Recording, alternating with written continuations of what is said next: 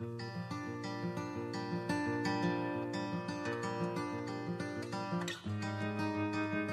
is July the 3rd. Today, Isaiah finishes his prophecies about Judah's enemies.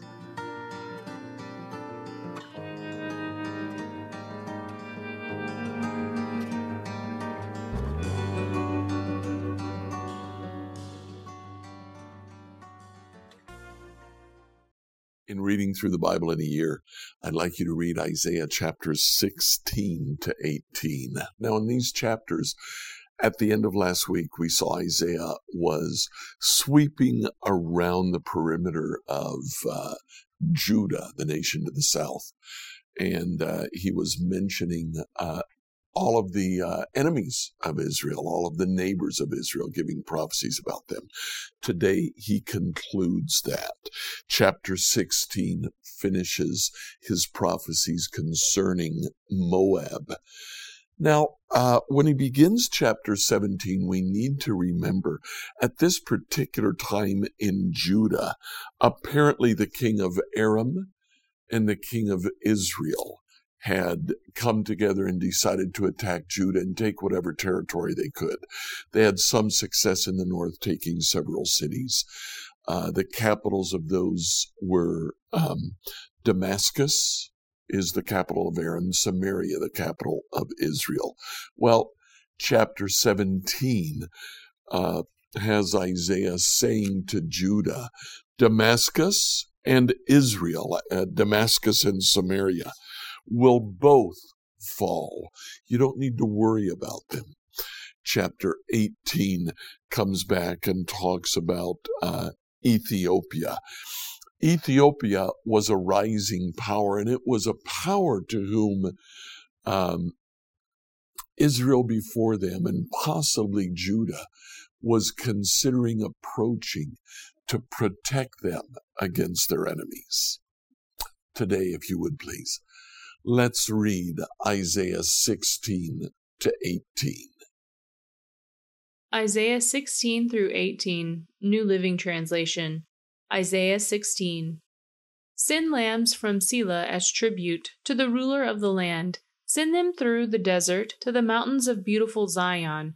The women of Moab are left like homeless birds at the shallow crossings of the Arnon River. Help us, they cry. Defend us against our enemies. Protect us from their relentless attacks. Do not betray us now that we have escaped. Let our refugees stay among you. Hide them from our enemies until the terror has passed. When oppression and destruction have ended and enemy raiders have disappeared, then God will establish one of David's descendants as king. He will rule with mercy and truth. He will always do what is just and be eager to do what is right. We have heard about proud Moab, about its pride and arrogance and rage, but all that boasting has disappeared. The entire land of Moab weeps. Yes, everyone in Moab mourns for the cakes of raisins from Kir-Hareseth. They are all gone now. The farms of Heshbon are abandoned. The vineyards at Sibmah are deserted.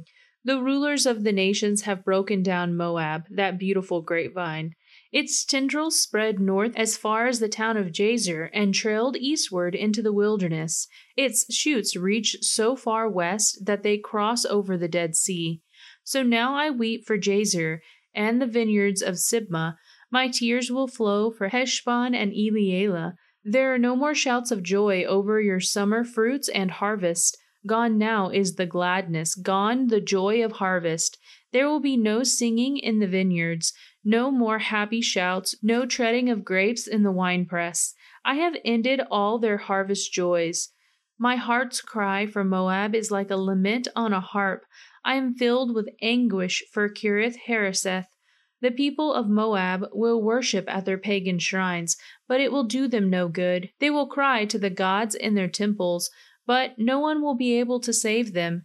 The Lord has already said these things about Moab in the past, but now the Lord says, within 3 years, counting each day, the glory of Moab will be ended. From its great population, only a feeble few will be left alive. Isaiah 17. This message came to me concerning Damascus. Look, the city of Damascus will disappear.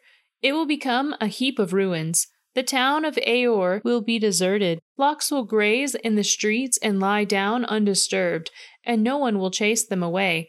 The fortified towns of Israel will also be destroyed, and the royal power of Damascus will end. All that remains of Syria will share the fate of Israel's departed glory, declares the Lord of heaven's armies. In that day, Israel's glory will grow dim, its robust body will waste away.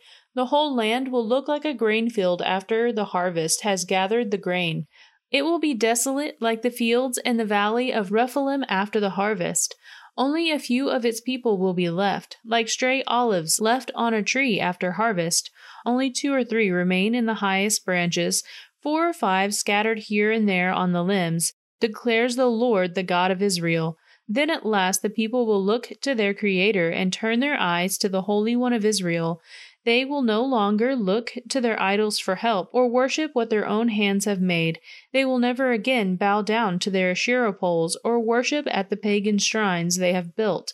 Their largest cities will be like a deserted forest, like the land that the Hivites and Amorites abandoned when the Israelites came here so long ago. It will be utterly desolate. Why? Because you have turned from the God who can save you. You have forgotten the rock who can hide you. So you may plant the finest grapevines and import the most expensive seedlings. They may sprout on the day that you set them out. Yes, they may even bloom on the very morning that you plant them, but you will never pick any grapes from them. Your only harvest will be a load of grief and unrelieved pain. Listen, the armies of many nations roar like the roaring of the sea. Hear the thunder of the mighty forces as they rush forward like thundering waves. But though they thunder like breakers on a beach, God will silence them, and they will run away. They will flee like chaff scattered by the wind, like a tumbleweed whirling before a storm. In the evening Israel waits in terror, but by dawn its enemies are dead. This is the just reward for those who plunder us, a fitting end for those who destroy us. Isaiah 18. Listen, Ethiopia, land of fluttering sails that lies at the headwaters of the Nile, that sends ambassadors in swift boats down the Nile. Go swift, messengers. Take a message to a tall, smooth-skinned people who are feared far and wide for all their conquest and destruction, and whose land is divided by rivers. All you people of the world, everyone who lives on the earth, when I raise my battle flag on the mountain, look. When I blow the ram's horn, listen. For the Lord has told me this. I will watch quietly from my dwelling place, as quietly as the heat rises on a summer day, or as the morning dew forms during the harvest, even before you began your attack. While your plans are ripening like grapes, the Lord will cut off your new growth with pruning shears. He will snip off and discard your spreading branches. Your mighty arm will be left dead on the fields for the mountain vultures and wild animals. The vultures will tear at the corpses all summer. The wild animals will gnaw at the bones all winter. At that time, the Lord of heaven's armies will receive gifts from the land divided by rivers, from this tall, smooth-skinned people who are feared far and wide for its conquest and destruction. They will bring gifts to Jerusalem, where the Lord of heaven's armies dwells. Scripture reading by Emily Herrera. Like, follow, and subscribe to this devotional on whatever platform you use to listen to it. Email your questions to us at questions@becomehope.com. Tomorrow, Isaiah will tell Israel, don't trust in Egypt.